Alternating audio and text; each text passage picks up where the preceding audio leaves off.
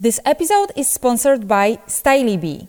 Get blowouts and makeup delivered to your door with a click of an app. This episode is also brought to you by Unstock, mobile-first marketplace for authentic video.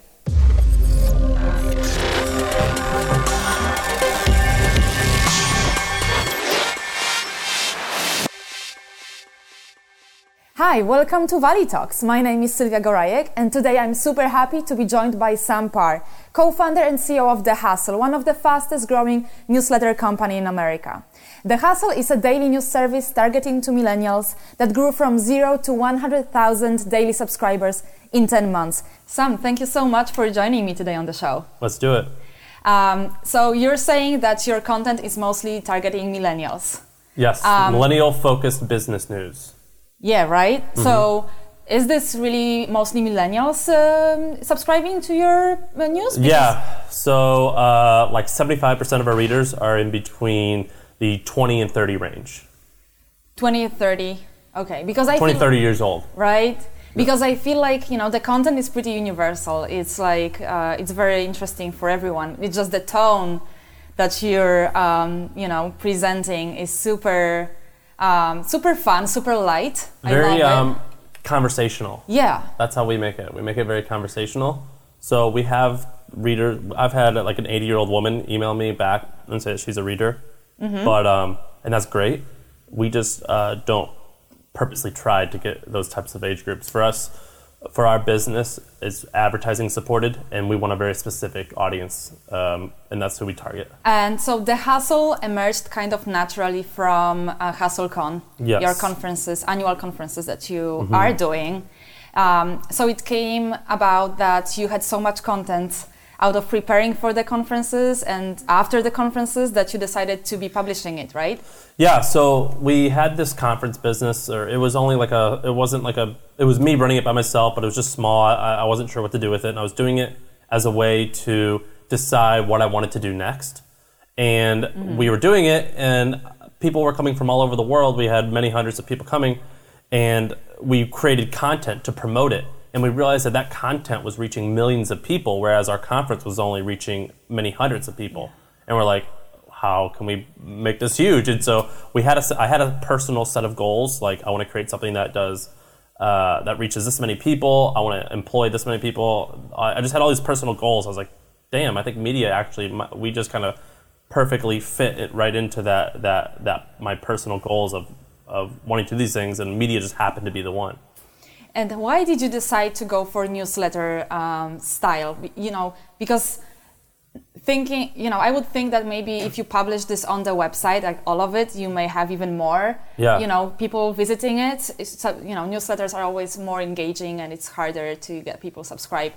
Why did you decide for the newsletter? Yeah, a couple reasons. One, a newsletter is far more intimate. You email your friends. You don't, if you publish a blog, you'll have friends read it, but when you really want to share something intimate and personal, you email your buddies. That's what you do. The second reason is because it's easier to scale early on. So with email for the conference, I wouldn't sell tickets online. People would have to enter their email first, because 20% of people would enter their email and only like 2% of people who would buy when you have web visitors. So it's like, oh damn, I'm just going to get those 20% of people to give me their email, and then I'll sell to them. And I saw that literally every time I clicked send, revenue went up. So we decided to do email because we wanted to, have higher ad rates. The ad rates for email are really, really high. And two, because we can retain a user. So a user comes and signs up, and then we have a relationship with them, and now every single day we talk to them. Whereas most people don't go to a certain website literally every day. And also because we want to self-fund the business. We're growing, we grow now we raise a small amount of funding, but we grow off our cash flow mostly. And with email, we're able to scale up. So right now we reach a couple million people a month, and we're only 9 months in or something like that. You can't do that, or you could do that, but it's just a little bit difficult to do that without funding for a normal blog. And are you monetizing the newsletter? Yeah. Through the last couple newsletters that I got, I didn't see any ad in there. Yeah, you probably didn't. So we did small tests last December to see if we can get the really high CPM rates that we wanted, and we did. And then now what we do is we have a handful of, like, sometimes we'll recommend products that we really like, and we'll make affiliates from there, so we can make many thousands of dollars just from recommending some product that we like. But now, starting in June, you're going to see a lot of things like says like brought to you by Pepsi, brought to you by this brand, brought to you by this brand, and that's what we'll do. Yeah, so you're kind of like sponsoring this the same like, you know, podcasts are sponsored, right? Yep. You would get it for a newsletter. That's correct. And so let's talk a little more about the content itself. Yeah. That's super interesting, exciting, and that's different than you know, many other websites and newsletters and stuff. First of all, when it comes to the tone, I feel like you have kept this since the very beginning, even since the conferences, right? You know, the conversational tone and like funny and stuff. Are you yourself like that? That's how it just started, or how did you know that this is going to catch? Well, so it started with me in my kitchen, just writing emails. I would write emails I had a list of 200 friends, and I would send emails to them, and the open rates were really high, and people responded. They're like, this is pretty funny. Then I studied copywriting a ton. I studied copywriting, I studied journalism, I read books on Ted Turner, the founder of CNN. I read books on some of the greatest copywriters. And my goal was to take the principles that I learned for copywriting and the principles I learned from traditional journalism and to put those together. And so those two things mixed with my natural tone, it just kind of created this voice. And that's how I got started. And one of our philosophies is if everyone is going this way, then we should go this way. And we noticed that a lot of the websites that I would read, like the New York Times, Wall Street Journal, Bloomberg, they're super dry. Like they don't say things official. Right? Yeah, they're official. They don't converse like you and I converse. Yeah. But with our generation, the best way to connect with someone is to converse just like what we say is the intelligent, no bullshit friend. We're just that buddy. And so we just took like a couple of those principles and created this voice. And then now that we've hired writers, we worked really hard on creating a guide and a course that trains them. And so we train all of our writers to speak in a certain tone of voice. And we have certain principles and certain guides that help them. Every single word on that they type has a purpose. And so that's how it works. How many writers do you have right now? Yeah, so when we first launched, we made the mistake of hiring too fast. So when we first launched, we had a small team of 4 or 5 people, 4 or 5 editorial. Now we've scaled it back to where we only have a team of 6 and 3 editorial people, and the rest are on growth. I can imagine why you would hire that many at the beginning, because it takes time, right? To deliver this content, to like edit this and all that. So if you want to have a lot of it, you would feel like you need a lot of people, right? Yeah, so eventually the best way to grow is you produce lots of high quality articles. So something like Business Insider, they'll produce 300 or 400 articles a day, and I think that we'll eventually scale to 80 or 100 a day or something like that. And early on, we're like, let's just do that right away. Yeah. And that didn't work. That just wasn't the right way to do it. What didn't work? Producing, so like each writer can write 3 or 4 articles a day. And that's awesome. And we're going to continue to do that.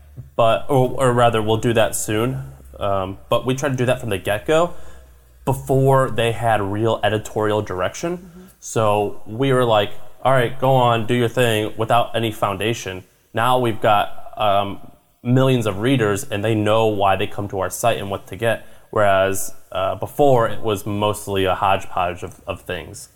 And that didn't work out well. So now we've got this foundation, so we're going to scale that. How many people are there right now at The Hustle?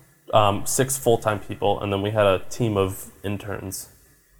And when you hire them, you said that you have a guide of how they are supposed to be writing stuff, and of the style and everything. But how do you choose them? How do you see that they are a good fit? Originally, we hired people that were journalists, so people from some of the top universities who worked at some of the top companies, and we somehow convinced them to work for us. And that did not work out well.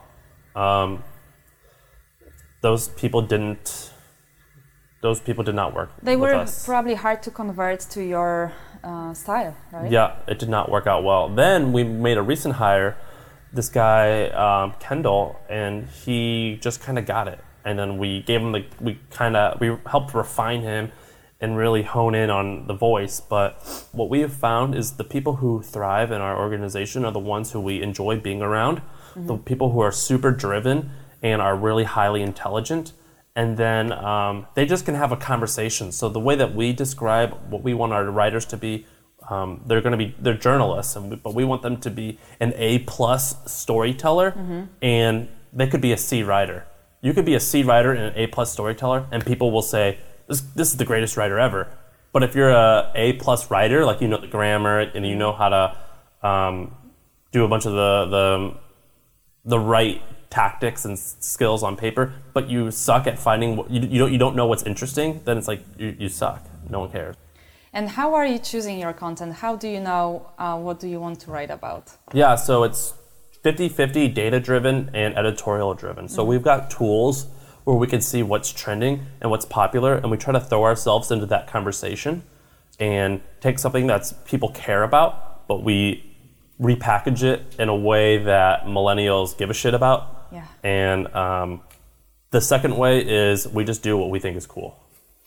And, once again, I will say that I love this style, and it's also very courageous, I think, because, whenever someone signs up to your newsletter, you reply with, like, look what you did, you jerk, we right? say that the subject is, look what you did, you little jerk. Yeah. And then it's a long email about when they signed up. What happened and all that, and I like it. And it's the first place where I saw this. And so it's also very inspiring, I must say.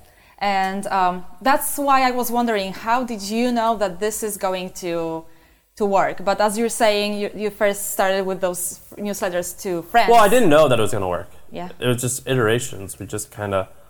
I had a blog, my personal blog, that I had been blogging on for a while, and I was able to get traffic. There would be some times where I'd have 50,000 people come to the site in one day. What were you blogging about? I had a book club, so I would blog about my thoughts on certain books that I was reading. I quit drinking alcohol, so I wrote about that process. I traveled the country after I sold my first company, and I blogged about that, and things like that. And it was just like funny, stupid stuff that I would write about. And I learned that people enjoy this type of tone. So I didn't know exactly that it was going to work, but I had a hunch that it would. And we also looked at, so our content, we consider it like Vice plus Wall Street Journal. And both of those worked, so I was like, what if we just made them the same thing? And let's move a little back in time. Yeah. And so you had a roommate matching company. Yeah. And I see you rolling your eyes. No, I didn't roll my eyes. But I mean, I know it was a while ago, and it's just so many topics we could talk about. But for that specific topic, I wanted to ask you, because you say that you learned so much during that time, before you even got acquired, right? Yeah. What did you really learn from that? Everything. So when I first moved to San Francisco, I didn't know what WordPress was. I didn't know I didn't know anything. When did you move? How many years ago? 4 years, only 4 years ago. Yeah. So I was in college, and I had other businesses that I ran, like more like brick and mortar companies, and that helped pay my way through school. And then I learned what the internet was. And when I moved out here, I didn't know anything. I didn't know how to buy a domain name. I didn't know anything. I didn't even have a Gmail email. I didn't know anything. Why did you move in the first place? 2 reasons. One, I lived in Australia, in Sydney, Australia, for a minute, or for 8 months, 6 months, or something like that. And when I got back, I was like, oh, I want to go back there. That was amazing, but it's too far away. So I Googled what city in America is most similar to Sydney, Australia, and a lot of people suggested San Francisco. The second reason was... Is it like that? Yeah, kind of. It would be like it if the weather were better. If the weather were better, then it would be just like it. Okay. But it is the most similar city, I think. The weather is just the only big difference. The second reason was because I had this hot dog cart in Nashville, where I lived, where I sold hot dogs. That was my company. And I realized that if I go to bed, I don't make money. So the internet is cool because it's never closed. And so I just like typed in some of my favorite companies, and I noticed they're all based right around here. So I was like, I'll just go out there. So what did you really learn from this room matching company? Yeah, so we started the roommate. My co-founder started it first, and then I joined him, and we sold it like 10 or 9 months later. It was super fast. I want to ask you also, how could you do this so fast? It was fast. It was very fast. So the first thing, what I learned that like a 20-something, like you can create something that people pay for, which is super cool. The internet is a pretty level playing field. You can kind of act like you're bigger or smaller than you want to be. You could like put on this front. You could do anything. It's really level, you know. So I learned that you could create something that people actually want to pay for. I also learned not to sell yourself short. We sold too early, and we didn't get what we were really worth. And that's what you think right now? Yeah. Do you say how much you were bought for? No. No. Okay. No, okay. I didn't have to. I didn't have to work for a year or something like that. Okay. I had my finances were taken care of for a little bit. Yeah, that's how you actually financed yourself while you were preparing the first conference. And then I'm very good at saving as well. Okay. Yes. So I'm not good at that. Why? Well, I don't know. It's just so many things that I want to have around me that I'm like, okay, I want to have it now. I'm like the most frugal guy on earth. So At my company, they make fun of me because like the other day we had a team retreat and we went out of town and like they wanted to buy the potato chips. I was like, get the off-brand because they're on sale for cheaper, and we're gonna save like $4. Like I'm like meticulous like that. Yeah, but I feel like it's harder for women. You know, it's just usually like women are more spending more. Yeah, you guys have to buy a lot more shit. We totally do. Okay, so you sold your company, and then you worked for a while. I worked there for a year and 1 day. Yeah. So I was the 1 day after my year was when I had some equity vest. I took off on that first day after I quit. Yeah. So that's why you stayed. Yeah. Right. And how did it feel to work on it at that time? At the company that bought it? Yeah. Oh, it was horrible. I probably would have been fired if I didn't quit. I was not very good. I was immature. I was wild, a lot wilder, and I did not know how to do things the right way. Could they actually fire you? Yeah, probably. You know, right? California's they could. They could. Yeah. Yes. And did you worry about that at all? No. And that's also when you started working on the first conference. Yeah, okay, so moved here, started this roommate thing, did that for 8 or 9 months, it got sold, and then worked at the company that bought it for a year and 1 day, and then the second day after I was like quit, I started working on HustleCon. The first conference happened 6 weeks or 7 weeks after I started working on it, and so you had really just very short time to do that. Yeah. But you wanted to do it as a conference style, not like a meetup, right? No, like a you say concert? No, conference. I want to be a concert. Like I like live music, but I'm not a musician. And I lived in Nashville. That's where I went to college, and I studied music business. Do you know Taylor Swift? We would see her walking around. Okay. Before she was huge, when she was just a country artist. Yeah. They all lived there. Every country artist lives in Nashville. So you see, she's like really famous now, but you see all the country artists walking around there. And I studied music business. That's what I wanted to be in the music industry. And so when I started this HustleCon, I was like, how can I make this feel like a concert, but be a business conference? A business conference, right? It's a nice combination. Yeah, I was like, let's make it cool. So we served alcohol. Did you have the lights? It was all dark. We only do them in theaters, theaters where there's concerts. So the last one was at Paramount. That's where Prince played at the Paramount 2 weeks before he died. And so we played there. We did it there. We only do it at theaters. And so the original vision was to make it feel like a concert. And so that's what we did. And so the first time I did it alone. And you got tickets just through your network? Yeah, well, there was people who I didn't know that were there, but, I didn't have any money to like spend on advertising, so it just spread from. I told my initial friends of like I had like 200 people on an email list, and that email list grew a little bit, but not a lot, to like 100 to like 1,000 or 1,200 or something like that. And I would send these funny emails, and people just came, and we had 350 people come. Yeah, but I'm wondering how did you make them pay like $200? The average ticket, I think I had it listed at $350 online, but I gave discounts, and I think it was probably the average ticket $200 or $175, something like that. How did I make? Yeah, I don't know. I don't know. Maybe because of this. When people format. what? The format you were offering. Yeah, it was interesting. It was super interesting, but like every time a sale came in for the first 2 weeks, I was like, holy shit, like, yep, it's working. And who was actually the speakers on that conference? I mean, yeah, in general, like, was all founders. It was the rule from day one has been founders. So we would have like, Polyvore. Have you heard of Polyvore.com? They just sold for like $300 million. It's a fashion website. Okay. So we'd have like Polyvore. So they would come for the speakers because they were already interesting stories, right? Yeah, so the speakers came. It's all founders and CEOs, and their job is to recruit. So they came because they wanted to recruit new people, and they would come and speak for free. And the speakers came, or the attendees came to hear the speakers and to meet one another, and then sponsors came to meet all of them. And so, did you have hard time on looking for sponsors for that thing?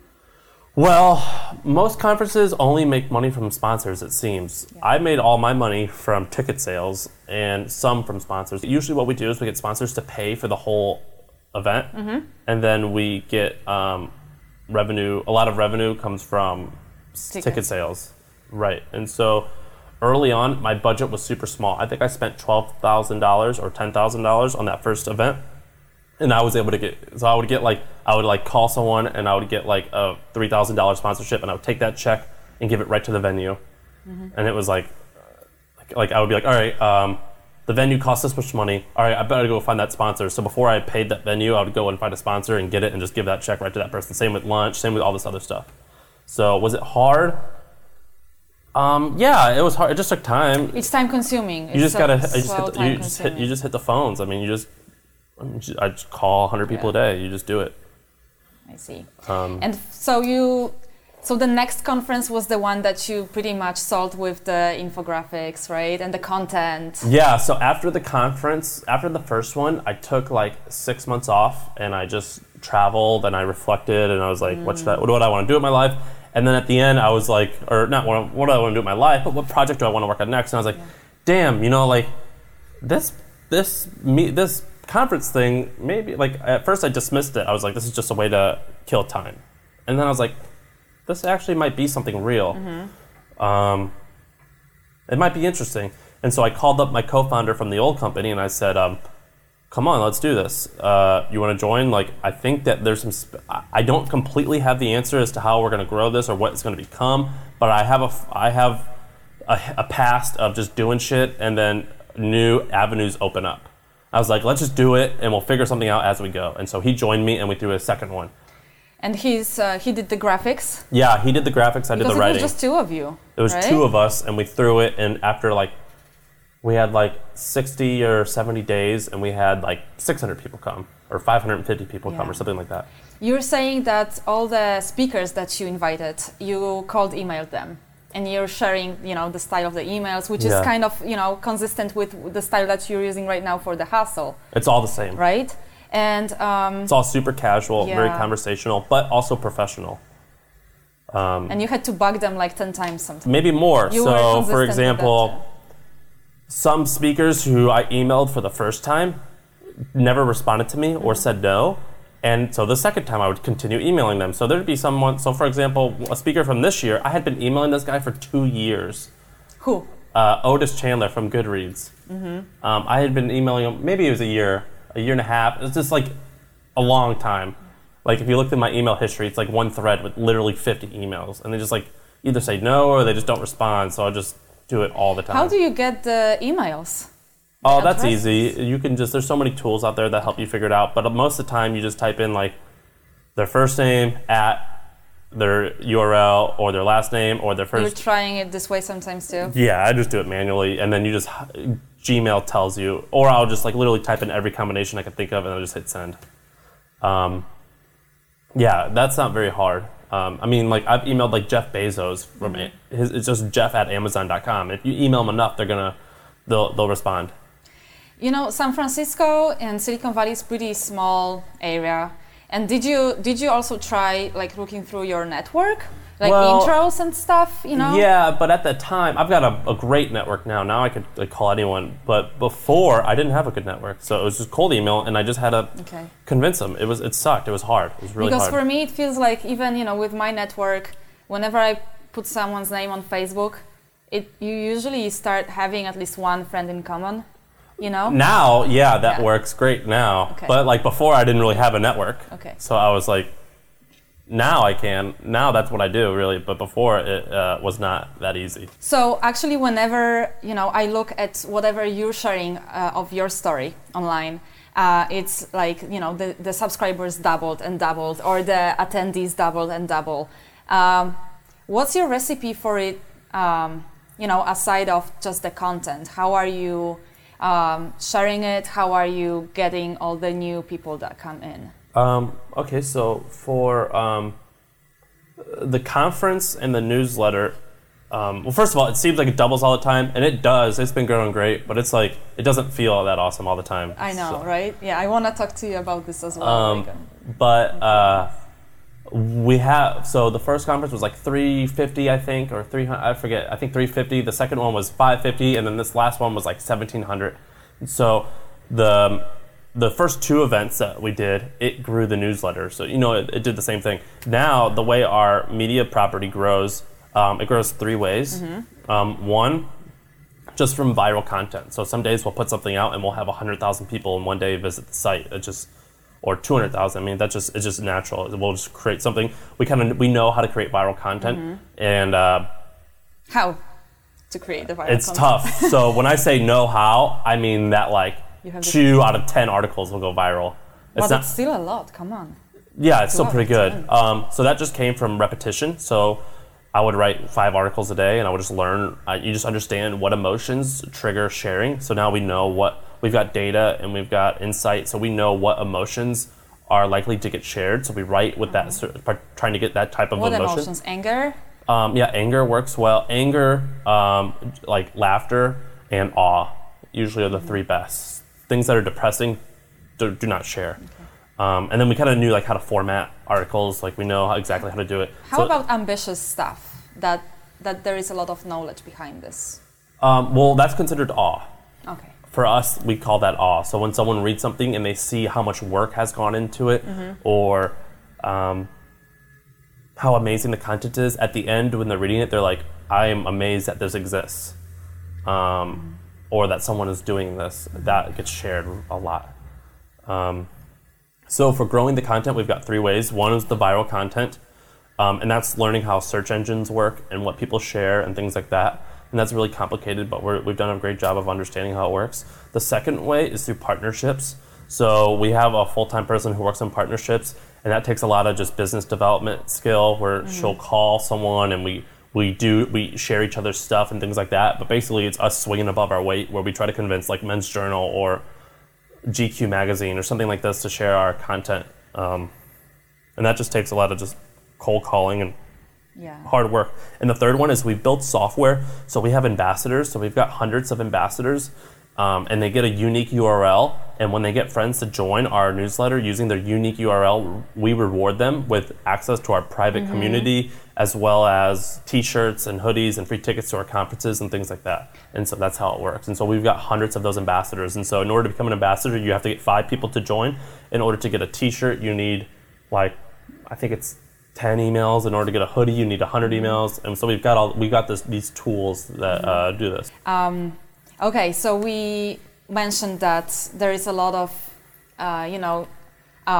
stories online that you are growing, and it's been so awesome, it's been so amazing. But what were the toughest moments or toughest times, or are they still happening? They're still happening. So, we do well, but it's like 1 month it'll be shitty, and I'll go to work.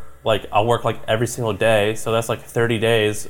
I'll take Sunday or Saturday off, but you'll like work 6 days a week, and you're like, nothing is working. This is horrible. I hate this. I want to quit. Like this just sucks. Like it's not growing the same way as it was last or time. it just is not. It's just going down. Like, oh my god, like we're losing, and then something happens, and you're like, oh my god, it's working. People love this. Like when we go first, crazy with this. yeah, like we had like an ambassador one time, 3,000 people to join. Because some influencer, right? He must have had his own audience, yeah, for sure. Yeah, and he just sent it out because he enjoyed it. And we're like, oh my god, like people love this. Like we're gonna conquer the world. And that was like definitely helped growth big time. Or like we had a problem with our email list once where we were going to spam, and we're like, fuck, we're screwed. We're screwed. We're gonna go out of business. And then we fix it somehow. But like it feels like it's not working more often than it feels like it's working. We have really ambitious goals. There's 80 million millennials in America. 40 million of them are college educated. I want to have 40 million people come to the site every single day. How many are there coming every day right now? Well, we're an email newsletter, so we have 100. like 120,000 people so far. So it's that's daily. Yeah. Oh, and you want 40 million daily? Yeah. Okay. Yeah, I mean, there's the markets. I want those people to come to the site every day, and when you have goals like that, when you're only getting like only 120,000 a day, yeah, you're like so like right that's now, lame. like our reach right now is probably amongst a couple different channels, visitors, email, and social. It's like maybe 3 million a month, daily, monthly coming, which is okay. It's okay for now, but we're like, okay, how do we turn that 3 million into 30 million? And then how do we keep growing? I mean, when you have these goals like that, it doesn't feel awesome all the time that you're not hitting those goals. So we know that like it's going to take another 4 years probably to get to where we really want to go. When you started The Hustle, that's like 10 months ago, right? Yeah, well, 9 or 10 we months. raised money in the summertime, and then we started like throwing stuff out there in July. And then I consider our real launch to be the 3rd week of July, but I usually say August 1st because it's easier to remember because I don't remember what the date was in July. Yeah, but in June last year, you shared a post with what's going to happen. You were kind of announcing the whole thing. Yeah. And, a post and a video, and you said that you have like $500,000 to spend. Yeah, we had about $500,000 in the bank to try something new. From raising money and from your revenue from the it was mostly our money. Yeah. So, and did you raise anything in the meantime? We've now at this point we've raised very little comparatively, about $300,000. We're growing mostly from making money from the company, and I imagine that to the goal and the scale that we want to get to, we are going to raise money. But our goal right now is to make revenue and profit and raise money only to accelerate growth as opposed to raise money to survive, if that makes sense. Yeah, so you're not spending too much time on relationships with investors and this kind of stuff. I am, but not because I want to raise money from them, because that's just the business that we're in. We're in the tech. We talk about lots of tech and investors, and so I just have relations with these people naturally. And a lot of our speakers are also investors, and so we're fortunate that the people who we raise money from are also our readers and the people who we write about. So it's just coincidental. Are they offering you funding that you're not taking yet? Funding has not been an issue yet. The need is there. Our numbers are great. It's clearly a gap in the marketplace that we're filling. My co-founder and I have proved that we're at least somewhat competent. Yeah. We're not. It's hard to say if we're going to be a success yet, but at least we know how to do something, right? And so for our situation, funding isn't particularly hard to come by. Sometimes it's hard to come by for people who we want funding from, or at the really ambitious terms that we want. But in general, basic necessity money, like basic money, has not been a challenge. Yeah, I was just thinking if there are, investors who really love what you're doing and they want to be part of it and they just are anxious that you're not taking it yet. We have turned down money, yes. And that's kind of scary to turn down money. But it's just against our principles. We are not going to take money from people unless we prove that our business is viable and awesome. Yeah, and it also, adds up a stress to the whole thing, right? And yeah, it adds stress to it. I like that stress. Okay. That's a high risk, high reward, and that's the type of business. That's the type of person I am. So I enjoy that. But I also like doing whatever I want, and I don't want to be told what to do. Mm-hmm. And if I can prove that our pirate ship can sail on its own, then any money that we have, it's just a little bit of wind in our sails, as opposed to someone telling us what to do. Yeah, someone just stepping in and taking the board seat and just, running the whole thing. Yeah, so coming back to my question, a year ago, you announced that you have this $500,000 and you're going to, and you said watch what we are going to do with this for another year. Yeah, so that was like a little bit of a PR stunt, but yeah, okay. I think the title was "Watch Us Recklessly Blow $500,000." Do you remember all the titles of your posts? Well, we've only had 1,000 articles. I remember a lot of them. Okay, and I wrote it. So you wrote, yeah, for sure, at that time, right? So were you, and you were also promising that you would be sharing, insights of how it's all going along the way. And we have done some of that. We haven't done as much as we should, but we have done some. Yeah. So since it's almost a year since you announced that or started that, how do you feel right now? What do you think? We are ahead of where we thought we would be, so we're proud about that. But what I've learned was even when you hit the goals that you want to hit, it's only satisfying for a minute. You're like, okay, that was let's go harder. This isn't enough. And did you spend all the $500K? No. Well, we're profitable. Mm-hmm. Did we spend? No. Did you plan to be profitable during the first year? Yeah, that's been the goal from day one. I'm from Missouri. My dad's an entrepreneur, and the type of business that they do, it's you buy low, you sell for higher. So it's I'm very much on the side of making revenue from the get-go. What's new coming for The Hustle? Yeah, so our newsletter is going to get even better. Mm-hmm.